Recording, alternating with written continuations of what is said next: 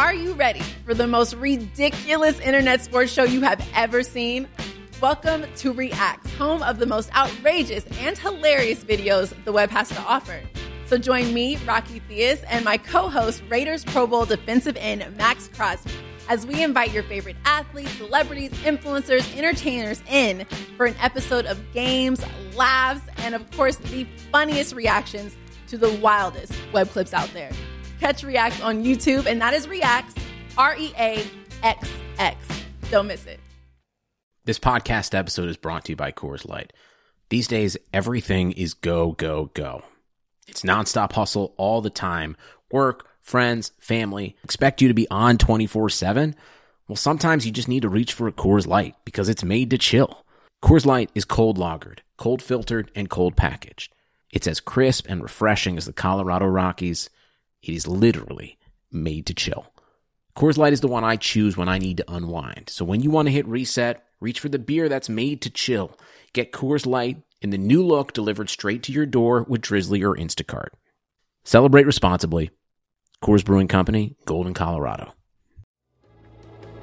Regressing to the mean since 2015, it's the Hockey PDOcast with your host, Dmitry Filipovich. Welcome to the Hockey PDOcast. My name is Dmitry Filipovich, and joining me is our go-to cycling analyst back from vacation. It's Tyler Dello. Tyler, what's going on, man? Dimitri, I'm excited to do a PDOcast. I've got the Vuelta on my computer, so if anything exciting happens there, we'll be able to bring it to your listeners first, since Sportsnet didn't pick it up this year. Yeah, that's a bit above my pay grade. I don't decide what we broadcast and what we don't. But you know what? Even if I was in charge of it, I still probably wouldn't have put it on. But there's a good Canadian boy. He's doing well. He likes hockey. Mike Woods, he deserves a shout out. He rode the Giro in the spring, and he tweeted that some guy yelled at him when he was going up one of the tough climbs, "Go Sens, go!" and he loved it. He's a big Sens fan. So shout out to Mike Woods riding the Vuelta. He was hanging around with Chris Froome yesterday, which is pretty good company. I wonder what Mike Woods thinks about the Sens' impending regression this season. He probably doesn't believe in it. These cycling guys just think if you work harder, you can overcome that. Yeah, no, they figured out the magic elixir. Yeah, we're gonna do another mailbag show here. We've been cranking these out this summer, and listen, I mean, the listeners have been coming through. They've been nailing it all summer with the questions they've been sending in, and they've been one of the biggest reasons we've been able to keep up the regularly scheduled programming while everyone else seems to be sipping mojitos by the beach. So we're gonna get into it here, and it's a good reminder that if anyone else wants to get in on the action for a future show, they can send in their questions via Twitter or email, and we'll try to get to them. The first one here, and this is one of those kind of quintessential questions that we can debate and that may have no obvious correct answer. It might depend on your perspective. I mean, what is the meaning of life is an obvious one that comes to mind. And my personal favorite one is, who drives the bus in Anaheim for the Kessler-Silverberg-Cogliano line? I'm a little skeptical of Kessler, and just because it kind of looked like he was done by the end of Vancouver. Or it didn't look like he was done, right? But like he had a much bigger fall off than the Sedins. Mm-hmm. And the Sedins now have kind of, they've sort of hit the end of the road. But if you look back at, 20, what was his last year there? 13, 14? Yeah. Yep. If you look back at that year, he wasn't remotely close to them. Whereas, when it was like peak Ryan Kessler in the early part of the decade, he was crushing guys when he was on the ice. And he was right up there with the Sedins as far as possession, etc. So he'd kind of fallen off. Pardon me. And, then he went to Anaheim and he had the big bounce back. But even then, a lot of that is kind of, great numbers and Lindholm's on the ice, so otherwise. So I'm a little, I don't know, I'm skeptical. I kind of wonder if maybe Cogliano and Silverberg deserve a little more credit for that line than they get. Well, yeah, I mean, there's Kessler obviously struggled with injuries quite a bit towards the end of his Vancouver run too, and sort of plays the style of game that you think wouldn't really age well into his 30s, which is why I think it's fair to be a bit, have your eyebrows raised about what's been going on with him recently. So he played 1,200 minutes of 5-on-5 last year, and with Cogliano, He spent nearly like 1,000 of those, and they were awesome whenever they're in the ice together. And when Cogliano wasn't out with him, albeit in a smaller sample, obviously, his outperformance created quite a bit. And I imagine, do you think a lot of that probably has to do with the fact that maybe he was just being deployed for like defensive zone draws and stuff? Yeah, I used to be an Oilers fan, and I got to watch the development of Andrew Cogliano as a guy taking faceoffs, and he can't take faceoffs. So I think what was happening there was when the Ducks had defensive zone faceoffs, they'd frequently get another center out there and sit Cogliano on the bench. So Cogliano would come out as the play moved up ice. So I know there's a big split in the Wowie there, but I don't necessarily buy that that's anything more than circumstance. Right. Yeah, I think that's fair. I mean, listen, regardless of who is driving that line, it's a very effective one for Anaheim. And I think maybe the more interesting question here for them is, we saw last year that as the year went along, they acquired Patrick Eaves especially, they were able to split Perry and Getzlaf up effectively for the first time in seemingly forever, and sort of give their team three very solid lines they could roll, and they became much more dangerous as soon as they did that. Do you think that's something we see more of next season, especially with Eaves re-signed now, or do you think that they're going to go back to just loading it up top? It probably depends. I kind of think that's probably something you should be deciding on a game-by-game basis, sort of depending who your opposition is and what they have. Because it probably, it's the question really becomes, what are the better matchups for you in a given game? And that kind of depends on what the other guys got, right? Right. So, it depends is my answer. Do you want to hear a remarkable Kessler stat? So last year amongst forwards, just in terms of raw total ice time, only Patrick Kane played more than him last season, which is pretty remarkable. And then, you have Connor McDavid after, and Blake Wheeler and Vinny Trocheck, but Kessler was a workhorse for them last year. Yeah, he's a bomber. He plays every special team, right? Yeah. That's what drives it for him. So one of the most regularly recurring questions to appear in this week's mailbag was sort of a Penguins related question, and it was concern from their fan base about the fact that they don't really have a natural third line center option after Nick Bonino walked away. And, on the surface, it's probably not great that Daily Faceoff has Carter Rowney and Greg McKegg listed as their third and fourth options down the middle after the big two. Yeah. But, and this is something you and I discussed when we did a podcast during the Stanley Cup final, I believe, but looking at Nick Bonino's numbers in 2015-16 versus last season, and how that HBK line with himself, Hagelin, and Kessel really cratered into the low 40s in shot share last season. It might not necessarily be as big of a loss for them as it may appear on the surface, although I would ideally like to see them figure out a more stable situation than what they have right now, I guess. Yeah, I kind of agree with you. You look at why that team won last year, and I don't think Nick Bonino was a big part of it.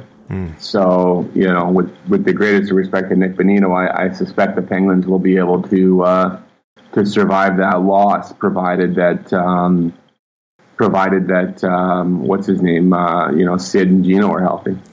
So do you think, assuming health, which might be a dangerous thing to just assume right off the bat, but do we start seeing signs of a bit of fatigue just based on how much they've played as a team the past couple of years? Or do you think it's going to be all systems go, at least in terms of the regular season next year for the Penguins? I don't know. That's always a tough question for me. It's not something I've ever really looked at. Does playing those extra 20-odd games really add that much, as far as mileage? I suppose the answer is probably yes, but it's not like guys who are out of the playoffs aren't doing anything, right? They're out there working out too. So, I don't know. It's does it have some fatigue? Sure. But, they do also get 3 months off. So it doesn't seem to me like it's a problem that the Penguins can't manage. Yeah, I think they'll be fine. Well, obviously, assuming their big guys are healthy. If one of those guys goes down, then I guess we can reevaluate.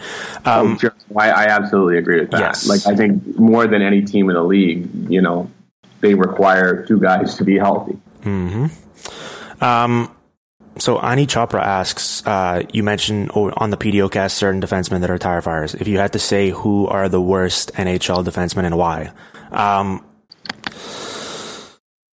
let's go with like regulars. Obviously, we're not going to talk about guys who are bouncing between the AHL and NHL. I guess Dan Girardi is the first name that comes to mind here. Who are some of your other favorites who, whenever you're looking at any sort of metric, are hilariously separated from the pack in a negative regard? Well, this isn't a metric-based thing necessarily, but I was eye test, eh? Eye test. I was amazed at how bad Olli Määttä looked in the playoffs. And I know he's been hurt and he's had some health challenges, but woof, like when you go back and look at his numbers, you kind of wonder if he was maybe a benefit. He used to play with Niskanen. Mm-hmm. Yeah, you kind of wonder if maybe he was a beneficiary of Niskanen, right? Because like he doesn't look particularly mobile, and they've got him on a big ticket for a long time. Mm-hmm. So he's one who really sticks out or stuck out for me recently, where I was just like, this guy seems like he's in over his head. Yeah, it's weird because he's, I believe, 23 years old, and he profiles as sort of a more modern day, mobile puck moving defenseman. But I think a lot of it has to do with those injuries, and I especially think he struggled with hip issues recently, and he was getting exposed out wide quite a bit during the playoffs last season. So I'm right there with you. I mean, guys like obviously Kevin Bieksa and Francois Beauchemin, who just got a contract with the Ducks, are worrisome to watch, I think. But is it any secret that those guys are cooked at this point? Like Bieksa, they don't play him against anybody, and guys get lit up with him. Like, I'll tell you, I'm excited to see Shea Theodore this year in Vegas, right? Because I think Vegas may have snuck a pretty good defenseman out of there. And I know if you look at his numbers last year, it's kind of like But the thing is, he was playing, he got buried with Bieksa. That's true. Buried with Bieksa. That sounds like a good band name. Yeah. It's just, I don't know, you say, who's the worst defenseman? I think teams sometimes get stuck where they sign this guy who's got a reputation, who's like 33 or whatever.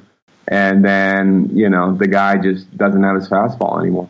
Okay. Well, this might be a bit off the grid, although I guess you could make the same argument if you've watched him play for the past couple of years. You'd know where his game is at. But I think Jonathan Ericsson might be up there for one of the worst contracts in the league.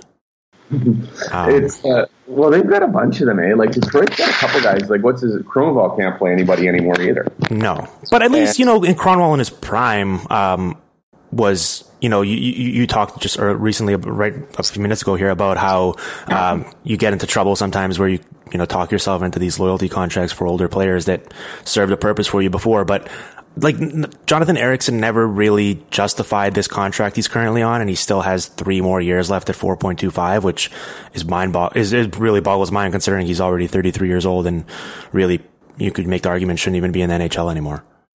Well, I'm going to do a little cross-brand promotion here, Dimitri, but I have a piece coming on Peter Mrazek at the Athletic today. And one of the things that was amazing about his year last year was how many shots from the flank were tipped past him. Mm-hmm. And Jonathan Ericsson shows up there, and Ericsson has an amazing tip. And Mike Green shows up a few times too. And Mike Green's another guy. I think he can do a job on a third pairing. Right. But they were trying to play him as a first pairing guy last year, and it was just the roof caved in. So what you're saying is when we're discussing guys like Joe Pavelski, whose vaunted hand-eye coordination and ability to tip the puck from in tight is always talked about on broadcast, we should actually be lumping Jonathan Ericsson into that discussion as well? Well, you got to see this goal. I'm sure all your listeners have subscribed to The Athletic, and you get all the cities if you subscribe. So go watch the video of this goal I've got on there, because it is marvelous. Yes. Oh, if you haven't subscribed to The Athletic yet, keep listening to this, but go and do so while you're playing this podcast. Go subscribe to The Athletic. Nah, that's true. Actually, we've already got their downloads. I don't really care if they keep listening at this point. Yeah, and rate the podcast. Yes. Oh, please rate and review on iTunes. So Alan Hall here, and I'm picking him just because he was the first one that came up here, but a few people expressed their concerns about the ongoing Andreas Athanasiou situation in my timeline, and I think we're going to be in a bit of a disagreement here. But he asks, how absurd is Detroit to potentially let Athanasiou slip through their fingers here? I know you're not a big fan of his game, and I understand why, but I don't know. What do you think about the situation that's going on right now in Detroit with him? I don't know. I kind of wonder about this big KHL offer. Like, is the KHL throwing money at third and fourth line NHLers at this point? So I don't know. Like, it's, I'm kind of wondering how much it's a negotiating ploy. I don't know. He's a funny one. Like, he's a funny one for me just because, he doesn't really tear up the American League, and possession in the NHL is not good. It sounds silly saying this, but it's like all he can do is score goals. And you know what? Maybe that's enough. Maybe you can build a line around him, right? Maybe you could build a lower third, fourth line around him. But, everything else there, I'm kind of like, I don't get why some of the kids just keep going on and on and on about Athanasiou. Some of the kids? Some of the kids. Do you know any of those kids, Dimitri? I am one of those kids. No, here's the thing. I understand the concerns you have about his game, especially defensively. I mean, he was sheltered last season, and the Red Wings still did very poorly with him on the ice. But counterpoint, he did just turn 23 years old. He had 15 5-on-5 goals last year in around 700 minutes, and that was the same amount as guys like Jeff Carter and John Tavares, and more than Ovechkin and Kessel. And that's obviously before you even account for the fact that he played way, way less than those guys. So, and it wasn't a shooting percentage mirage where he was in the 20s and it's going to get cut in more than half this season. I think that while his ceiling is definitely limited as a player, if he doesn't iron out the other parts of his game, I think in this specific case, like, the Red Wings are in such a compromised spot here because not only are they really bad, but they're also just so underwhelming in terms of reasons to care about them or watch them this coming season. And he's sort of one of the few attractions just because of the fact that, his unparalleled speed and ability to turn a single sliver of daylight into a breakaway going the other way is sort of became a bit of must-watch TV last year for them, or at least you'd be tuning in as soon as he'd do something. And I don't know, if they lose him for nothing, all of a sudden, like, you're hoping, I guess, Dylan Larkin turns around and they still have a guy like Thomas Tatar, but beyond that, they might be right up there with, like, the Canucks in terms of just the most unwatchable teams in the league next season. Okay, well, that's like, I don't know. I don't think, and, like, trust me, like, I've cheered for a bad team that has flawed prospects. And, like, I think the Oilers in the late part of the first decade of the 20th century or the 21st century were kind of that team. And I don't know, like Andrew Cogliano at that time was really fast, and they were trying to make him an offensive guy, and it wasn't working. And it wasn't really a reason to watch the games. But like I think Athanasiou, like, he's, like, what is he? Is he Michael Grabner? Is that fair? Well, I think if he is, that's a pretty useful player, no? Okay, well, yes, to a degree, but Michael Grabner also, like, what's Michael Grabner? He's a third or fourth line guy. I don't know. If you want to concede that he's Michael Grabner, then I'm fine. Yeah, sure, he's Michael Grabner. I guess I'm just not, like, Michael Grabner is not a franchise-altering player. No, I don't think anyone is necessarily claiming that Athanasiou is. I think it's more of a context situation just based on, if the Red Wings were a really good team and had a bunch of different options, there wouldn't have been this outcry last season about Athanasiou getting buried down the depth chart. It's just that there wasn't really better alternatives to play instead of him. Like, the guys they were playing they're also not good, but they don't provide any other sort of other value themselves either. So that's why I think people were perplexed by how he was handled last year and this summer. Yeah, I don't know. I like, to me, like, when Detroit is good again, I'm pretty comfortable if Athanasiou is not going to be a part of it. So I have a hard time getting myself too worked up over whether or not he goes and plays for, Yaroslavl Torpedo or something. Well, I think at this rate, by the time the Red Wings are good again, a lot of the guys currently in the NHL will not be in the NHL anymore. That seems like it might not be entirely untrue. So Alex Giuliano asked about the undrafted college free agent du jour, Alex Kerfoot, and he asked this question before we found out he signed with the Colorado Avalanche. But I think the more interesting discussion for us to have here is, everyone sort of is in on the joke at this point that college free agents are typically overvalued and overhyped, and a lot of that has to do with the fact that they're the only sort of guys who can discuss at this point of the season where nothing else is really going on. But I do think that sort of as a... I think there's a second aspect of that too. Mm-hmm. I think it's an easy way for media guys to kind of curry favor with their sources. Yep. Yeah. Like you pump some guy's tires, he loves it, his agent loves it, and it lets you fill the air during dead time. But I really wish there was like a complimentary rule where the amount of time you spend talking about the Matt O'Connor sweepstakes is the amount of time you have to spend talking about Matt O'Connor over the next 3 years after he signed. And I think TSN having to dump 8 hours on Matt O'Connor might cause them to maybe gauge these things a little more carefully. Yes. They were huge on Matt O'Connor. Huge. Yeah, I remember. Yeah. No, that's fair. But I'm going to cut this because I criticized TSN and this is Sportsnet thing, right? Yes. There we go. That's going to be our drop at the start of the show to get people to tune in. Okay.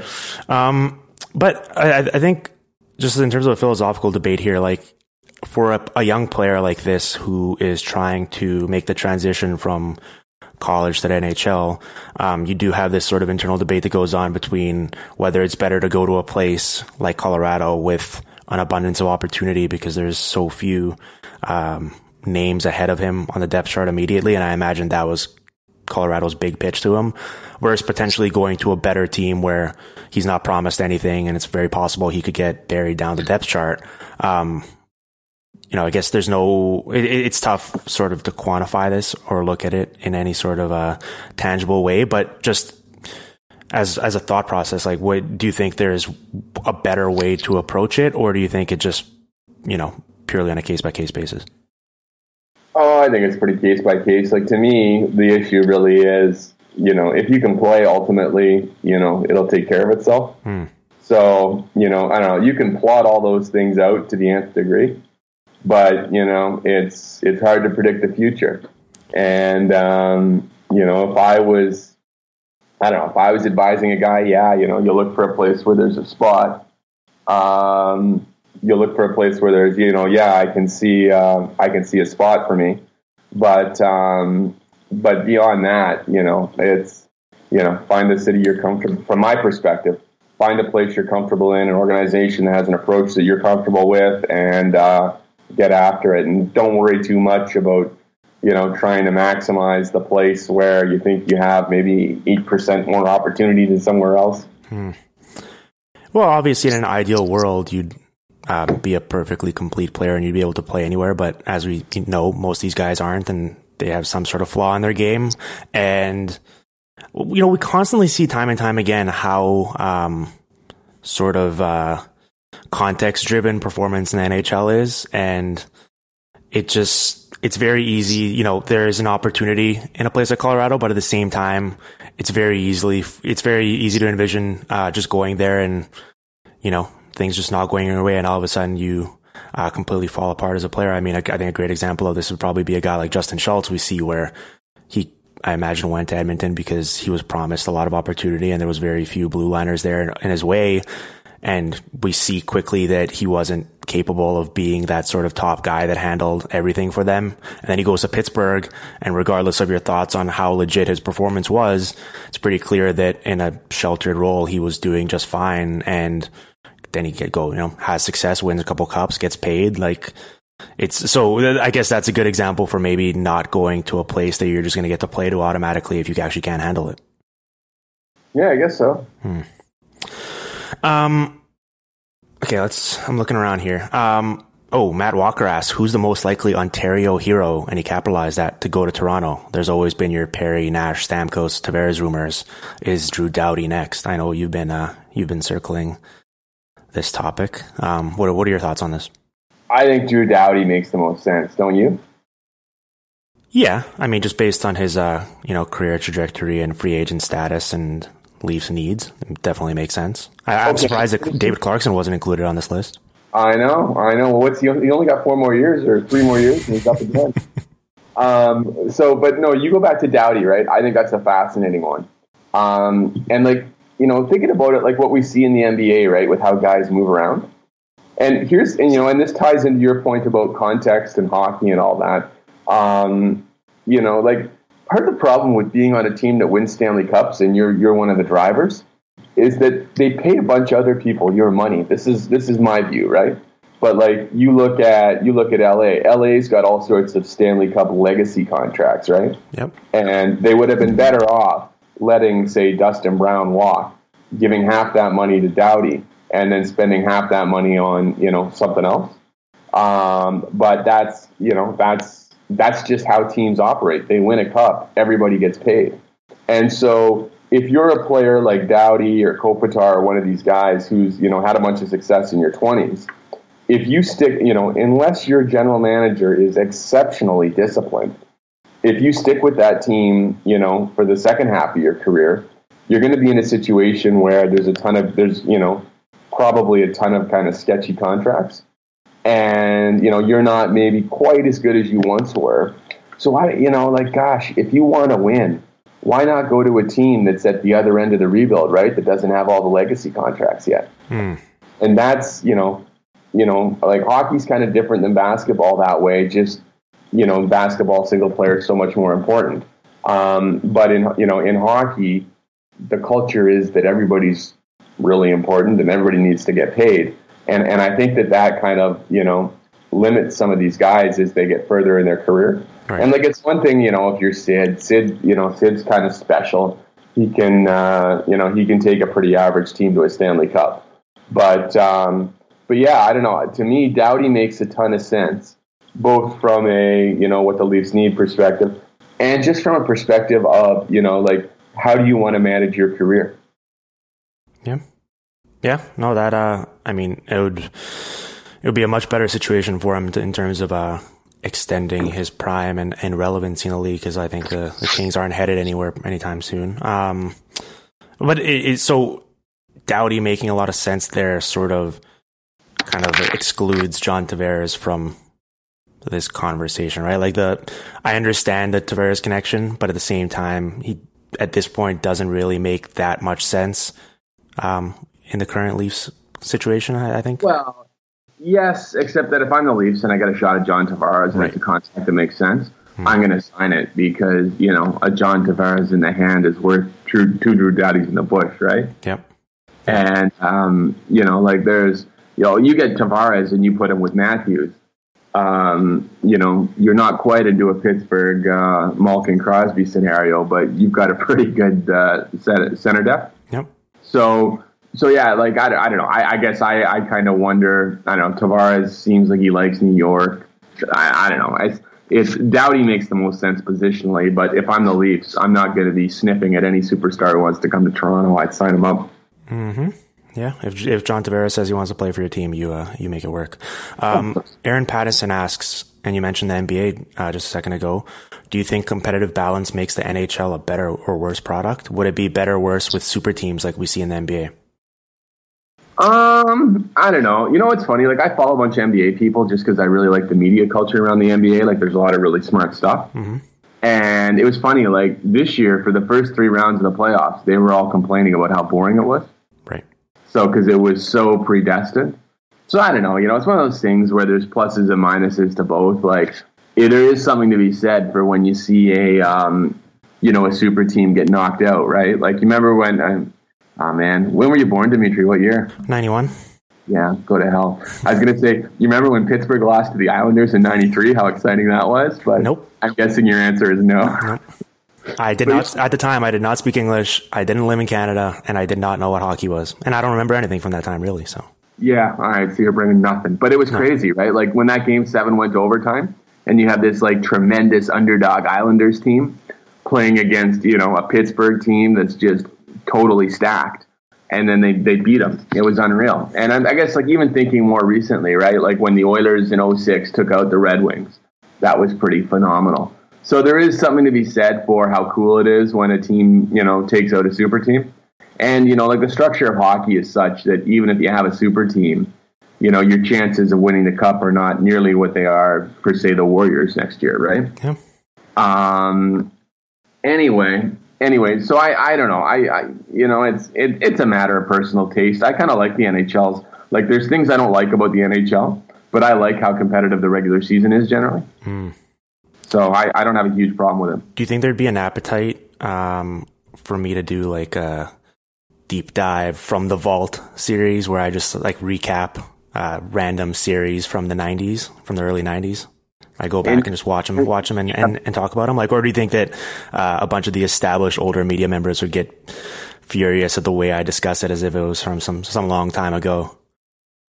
Oh, those guys don't listen to podcasts. That's true. Well, yeah, I think you can do whatever you want. I mean, you listen to the podcast. Oh, but I'm not older established. See what I did there? To answer this question, I will say that I do think the NHL's parity or competitive balance is a bit overblown. Like, I agree in the regular season, it's definitely very competitive and open. But how many teams have had a realistic shot at actually competing for the cup the past 5-6 years? Yeah. There's been four teams. I think that's a fair point too, right? Like, it's like there's a group of teams that can win the cup. Yeah. And the problem is, if you're not one of those teams, sure, you can catch one of them and take one of them down, but can you beat 2 or 3 of them over the course of the playoffs? And that's, I think, harder to do. Yeah, I think that's fair. Coach Travis asks, could Detroit trade Zetterberg to a win-now team, and would said team be able to unload Zetterberg after 2 years? Now, I think you know more about this than I do because you're a CBA contract guy, but like, the Red Wings will be on the hook for Zetterberg's recapture penalty regardless of if they trade him, right?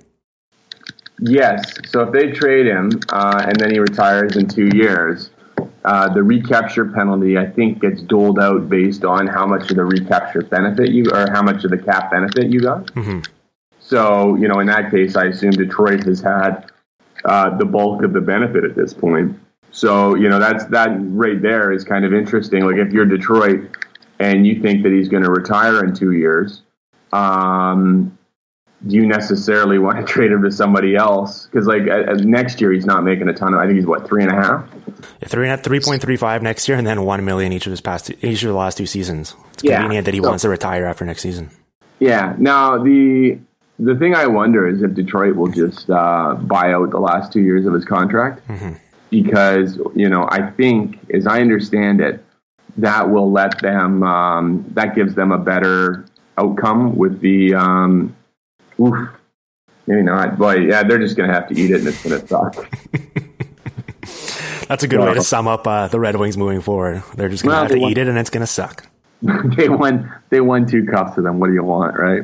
Yeah, no, heck of a player, and I think he still had a sneaky good season last year. So obviously, for a contender, acquiring him would make a lot of sense. I mean, he does carry that big cap hit, which might be tough to finagle in your books, but I mean, he's not making that much money anymore, and he's still good, and you won't be on the hook for the recapture. So why would you not want to acquire him?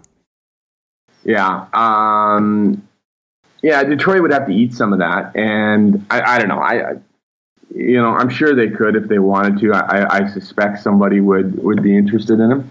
But they're in that no man's land right now, right? Not rebuilding, not competing. So we'll see how it goes for them this year. Yeah.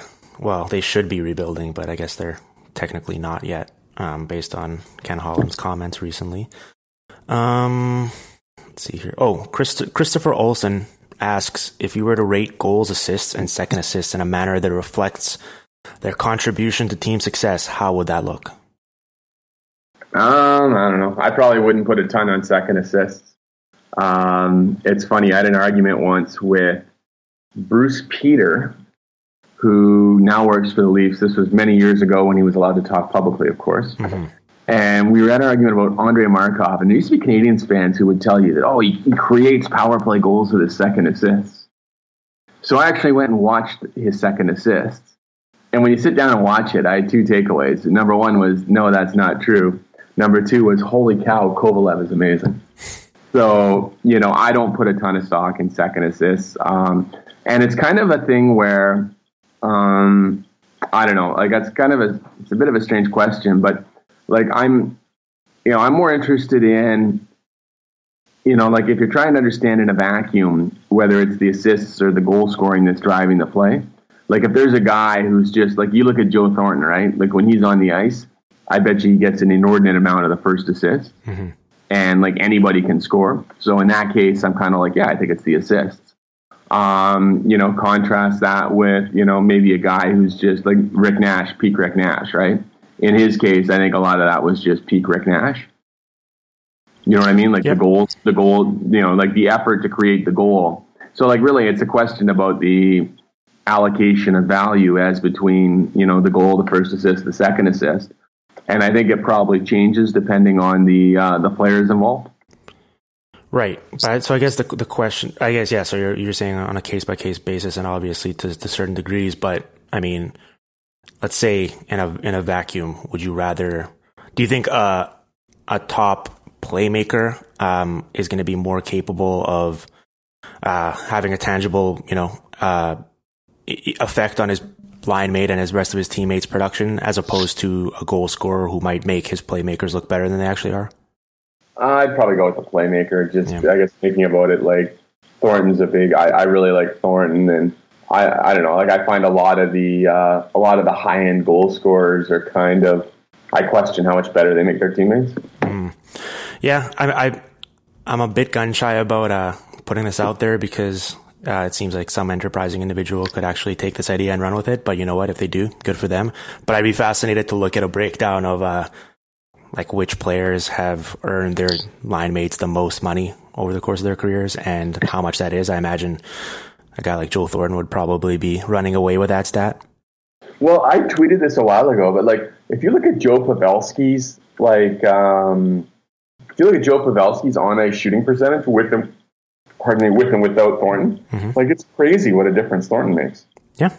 And like, that's, I really think like hockey's kind of way of accounting for offensive credit is sort of archaic and, fake. And I really think it leads people to conclusions that are just completely wrong. And, I really think, it's so funny, like with San Jose, right? Like they've been trying to like make it not and this is maybe a media construct more than it is a team construct, although it does seem like there's been an element of the Sharks with this too. But like it used to be a bit of a punchline with Oilers with, a group of guys I was friends with who were Oilers fans. It's Logan's team now, because like the media kept saying like it's Couture's team now, not Thornton's. And Thornton kept being like, by miles the best player on the team. Yep. And that's really, and like Pavelski, like you look at Pavelski, if he doesn't go to San Jose, is he perceived the way he is? I don't think he is. And I think a lot of that is just, the reflected glory of Joe Thornton, and credit accruing to a bunch of other people. But I guess it's really about how you think the game works and how you think, the value accrues, or the extent to which you think the NHL's accounting system doesn't reflect, the real value that exists. Yeah. Well, one of my favorite running jokes in the NHL over the past couple of years has been young Joe Pavelski, where it's like he's 33 years old now, and handing over the team to him seems like a questionable decision given that. But it is one of those things where, and listen, he was like a perfectly useful secondary option and a very effective NHL player before playing with Joe Thornton. But it's like that part of his career never happened, and the general public started keying in on him as soon as he started playing with Thornton, and it's like, oh, who's this young newcomer? And it's like he was already like 28 or 29 years old. Yeah, no, I don't have any issue with Pavelski. It's just, for me, it's an issue of, people keep playing with Joe Thornton and sort of turning into goal-scoring superstars. And I think kind of the division of credit as between Thornton and, Guerin, Chichu. Marleau wasn't a huge points guy until Thornton came to town. And then now Pavelski. Like, I think that allocation of credit probably isn't quite right. Yep, I agree with that. Max Power notes that SB Nation, who's doing that top 25 under 25 list, had Eichel at number 6 behind Pasternak, Scheifele, and Laine. And he said, "Please help me understand this madness." Yeah, people are undervaluing Jack Eichel at this point, right? Max Power? Yeah, that's his Twitter handle. He's the man whose name you'd love to touch? Yes. Do you know what I'm talking about? I don't, but I'm going to pretend like I do so that we can actually discuss the question. All right, but you mustn't touch Dimitri. His name sounds good in your ear. But when you say it, you mustn't fear. Max Power is an old Simpsons reference, but again, because you were born in 1991. I've watched The Simpsons. Let's not go that far. I know, but you've seen like post-peak Simpsons. It's all, I don't know, it's not good. Yeah, it's not. Jack Eichel. Yes. Oh, yeah. No, I thought that list was nuts. Eichel's way too low. Like I, he had a really good year last year, and I just think, it's a mix of he was injured and Buffalo, Buffalo was Buffalo, right? Yeah. And so I don't know. It's, I don't really understand. Like somebody else showed me that somebody had Jack Eichel not ranked on their top 25 under 25. And it's like, where does SB Nation get these people? Like, I don't know. Like SB Nation has many great people. But I do kind of wonder how you don't think Jack Eichel is one of the best 25 under 25 players in the NHL. Yeah, it's remarkable that he had the same number of goals and one more point last year than he had in his rookie season in 20 fewer games. I think, and this is going to be something that's going to be a recurring theme throughout pretty much his entire career, I imagine. He's going to struggle in the public perception side of things just because he's going to be unfairly compared to Connor McDavid, I think.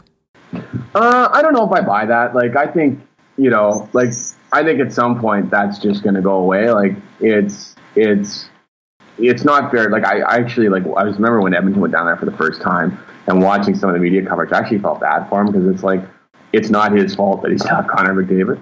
And, how many drafts would Jack Eichel have gone first in? Pretty much all of them. Yes.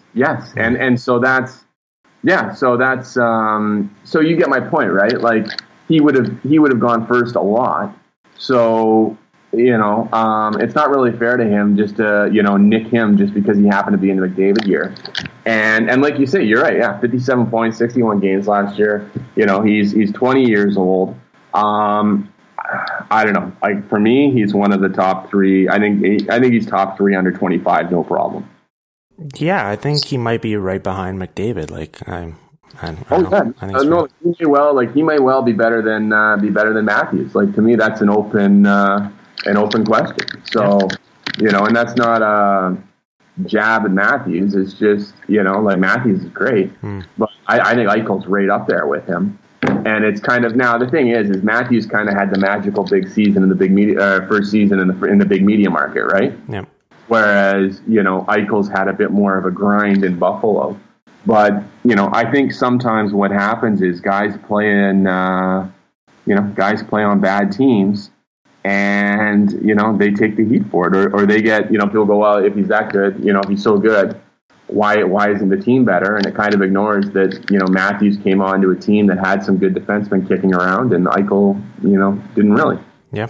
Yeah, that's fair. Ray Brinston asks, can you talk about the Blues? Nobody ever talks about the Blues. We'd love to. I don't really know what to say about them at this point. Like, it seems like they're not stuck in the mud or anything. Like, that's they're a good team. It's just that I don't, like, looking at this team, what are the main storylines for us in the media to discuss right now? About the Blues? Yeah. I don't know. Like, Vlad Tarasenko is very good. Yeah. I like their team. They're not a bad team, but they're just so generic, right? Yeah, that's the problem. Like the ultimate generic NHL team, they're basically never go past the first two rounds of the playoffs. They're basically never like a complete disaster tire fire. Like they're just, they play in a market with no attention. So I don't know, like they got some nice players. I actually really liked watching Robbie Fabry. Yep. He's a fun young player to watch. We'll see how much value he contributes. But they're a pretty generic team. They're in a division like you look at that division, right? Like Chicago's obviously a pretty sexy team. Dallas is a pretty sexy team. Nashville's got a lot of even Winnipeg's a constant sleeper every single season.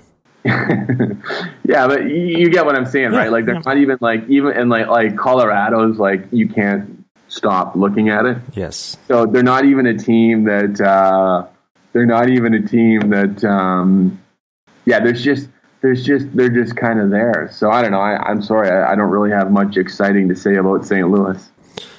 Yeah. Well, maybe Kyle Brodsky actually be the face of their franchise. If you buy that they're just the definition of generic. I mean, yeah, I'm still looking at this depth chart and I'm still trying to come up with big takeaways. Their blue line is worrisome.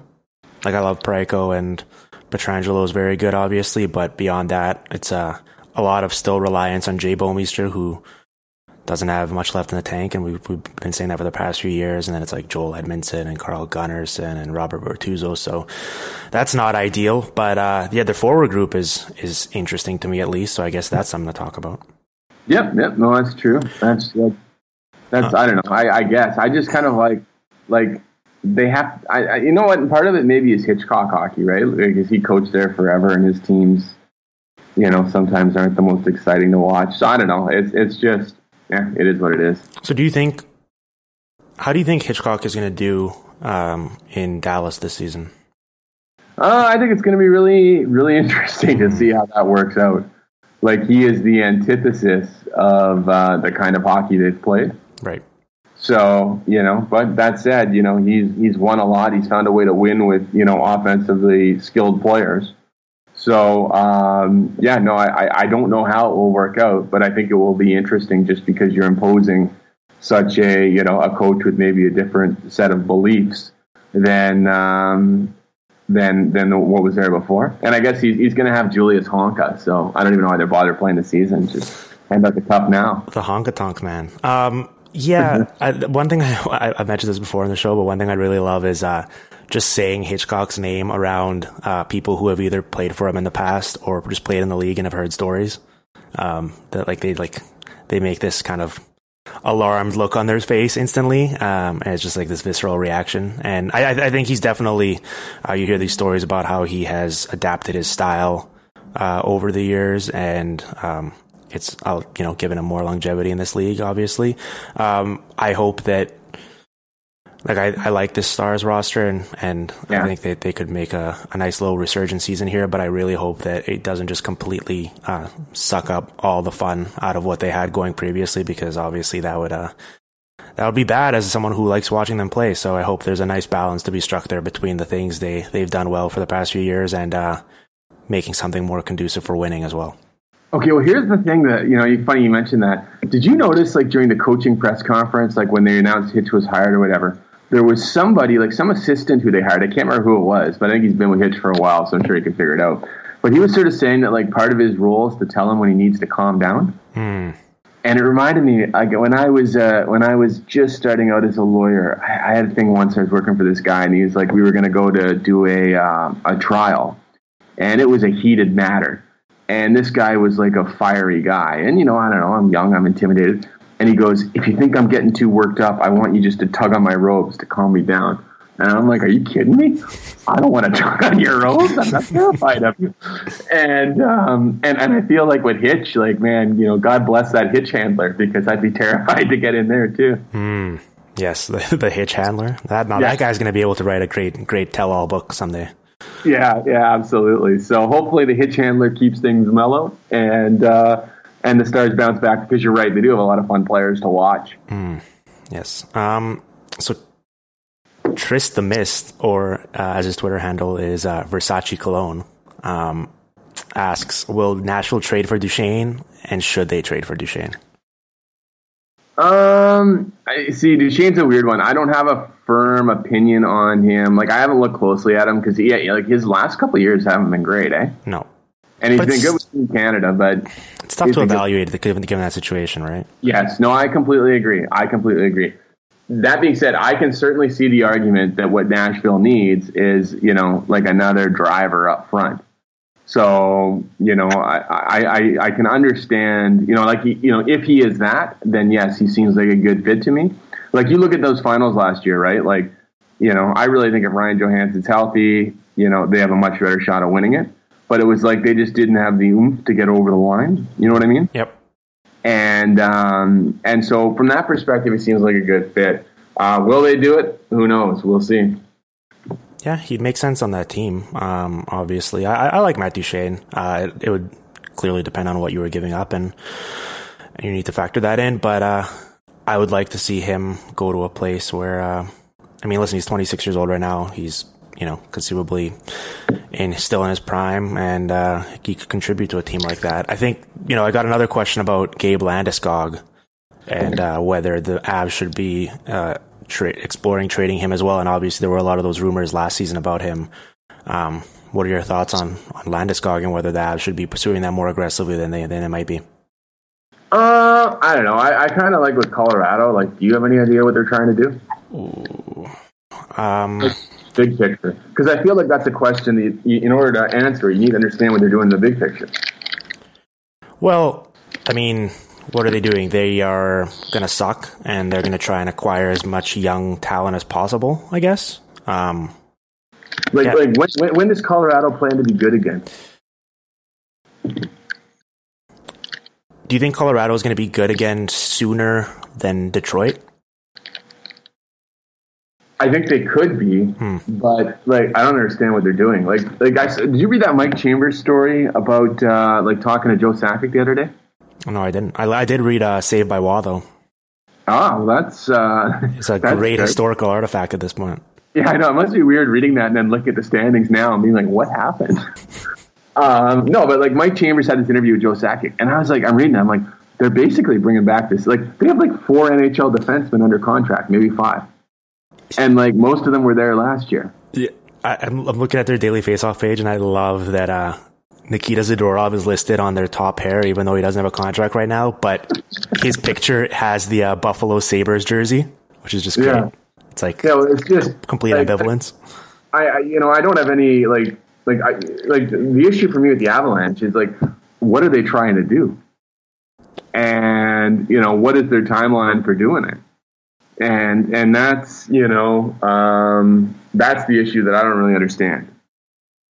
And I don't know, God, I'm looking at that page now too. And Anton Lindholm and I know it's just daily faceoff, but Anton Lindholm? Well, here's the saving grace, and the reason why I brought up Detroit in that question is because 2 years from now, the Avs are pretty much going to be rid of every contract other than McKinnon and Eric Johnson. Yeah. Which, as you bring up a good point in the fact that there isn't much there. So you do need an NHL roster, but at the same time, for Detroit, it's going to be a handful of years before they just get out of this cap hell they're in, and they have so many of these contracts that they're going to have trouble. You can't compete with these contracts they have, whereas for the Avs, at least they will have a clean slate. Now, obviously, it depends on whether they can actually build something from it, which is the tough part. But they have Nathan McKinnon, which Detroit doesn't have. Although it's funny, have you noticed McKinnon shooting? Was that your P? Oh, that was the P5. Yeah, I have noticed. You're right. Yes. And just to explain to people what was happening there in my little stream of consciousness that were stopping what I was saying. You guys talked about this on the last PDO cast that McKinnon doesn't finish well. Mm-hmm. Now, you wonder how much of that is systems or whatever, because he looked pretty good for Team Canada. Yeah. But, okay, I guess I agree with you. I'd rather be in Colorado's position, but I think Colorado needs to start doing some stuff and having it work out. Yes, for sure. Well, are you in the camp that they're not going to be as bad as they were last year just because their goaltending probably won't be historically bad? But at the same time, as you mentioned, they don't have even 3 or 4 NHL defensemen, so that's not a great place for them to start either. So they're going to be really bad, obviously, but there's a case to be made they might not be the worst team in the league next season. They might not be, but they're going to be in the mix, right? Who are the teams that might be worse in the league next year if you're doing it today? What do you got? Vancouver, Colorado, Detroit, and New Jersey, I guess. Those are the 4, and Vegas. Yeah. So there's your, So it's a pretty, but so right off the top, we kind of think they're going to be in the discussion, right? Mm-hmm. So. North Harvard asks, who's the most overrated player in the NHL and the most underrated? And these questions are always tricky because everyone has a different rating system. So it's You need to establish that before you discuss who's overrated or underrated. But I think just in terms of like general perception around the league, are there some names that pop to mind right out of the bat? Boy, that's tough. That's tough. I don't know. Who do you got? Overrated. I mean, listen, the overrated ones are pretty obvious, right? It's like I feel like Shea Weber is a pretty good starting point for this discussion.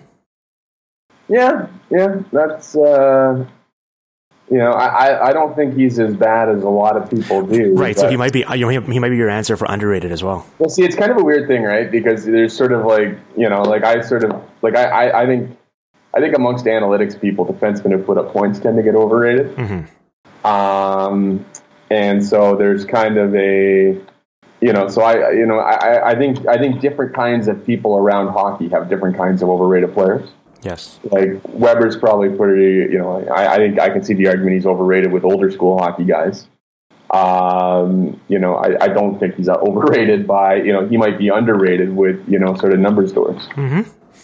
Yeah, this question has become trickier to answer in the past couple of years because there's two very, opposing camps and schools of thought. So it's like there's certain guys that either side latches onto and really hypes up or tries to bring down, and then that instantly shifts, our perception of them and what their actual value might be. So it's tough. Underrated. It's funny how for the longest time that the answer to that was like Louis Eriksson, and now he's one of the worst contracts in the league. So I guess things really have changed in that regard the past few years. I don't know, like Nick Backstrom, maybe. He puts up points, but for whatever reason never seems to really get a lot of traction in that discussion for like best centers in the league. I mean, I saw, NHL Network did that list and they already have Austin Matthews ahead of him, which I thought was a bit too rich for my blood. Well, it's funny, like so much of this, like, guys' reputations, like, Backstrom plays on a team that's never done anything in the playoffs, and he, obviously Ovechkin sucks up a lot of, like, I think having a guy around who sucks up a lot of the media oxygen, yes, will do a lot for you being overrated or underrated.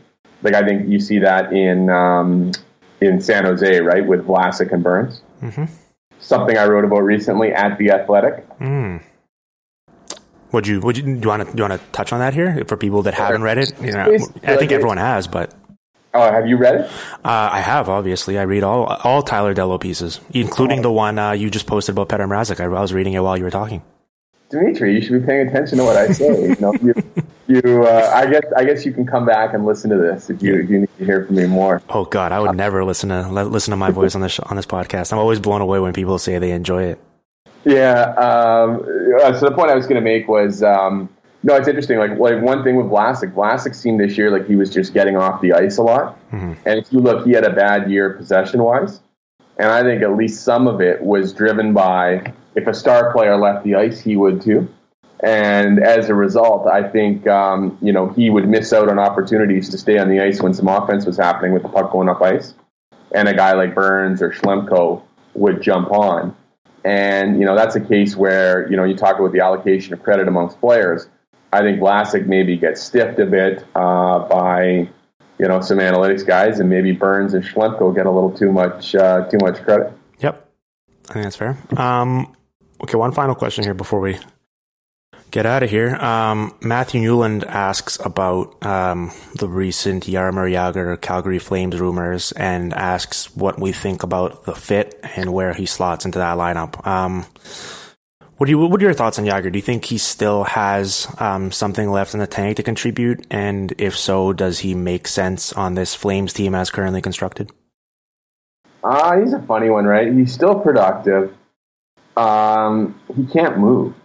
He is completely immobile. And, if he wasn't sort of a living legend, the amount of hooking and penalties he would have got last year would have been astronomical. Mm-hmm. He's just constantly hook.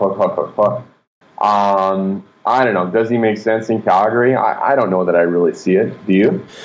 Well, I like a bunch of people have raised this point, but I really think it's an astute one about how, at this point of his career, you mentioned with that speed, you really have to cater to that. When you put Jagr out there on the ice on a line, it's just going to naturally slow the entire process down.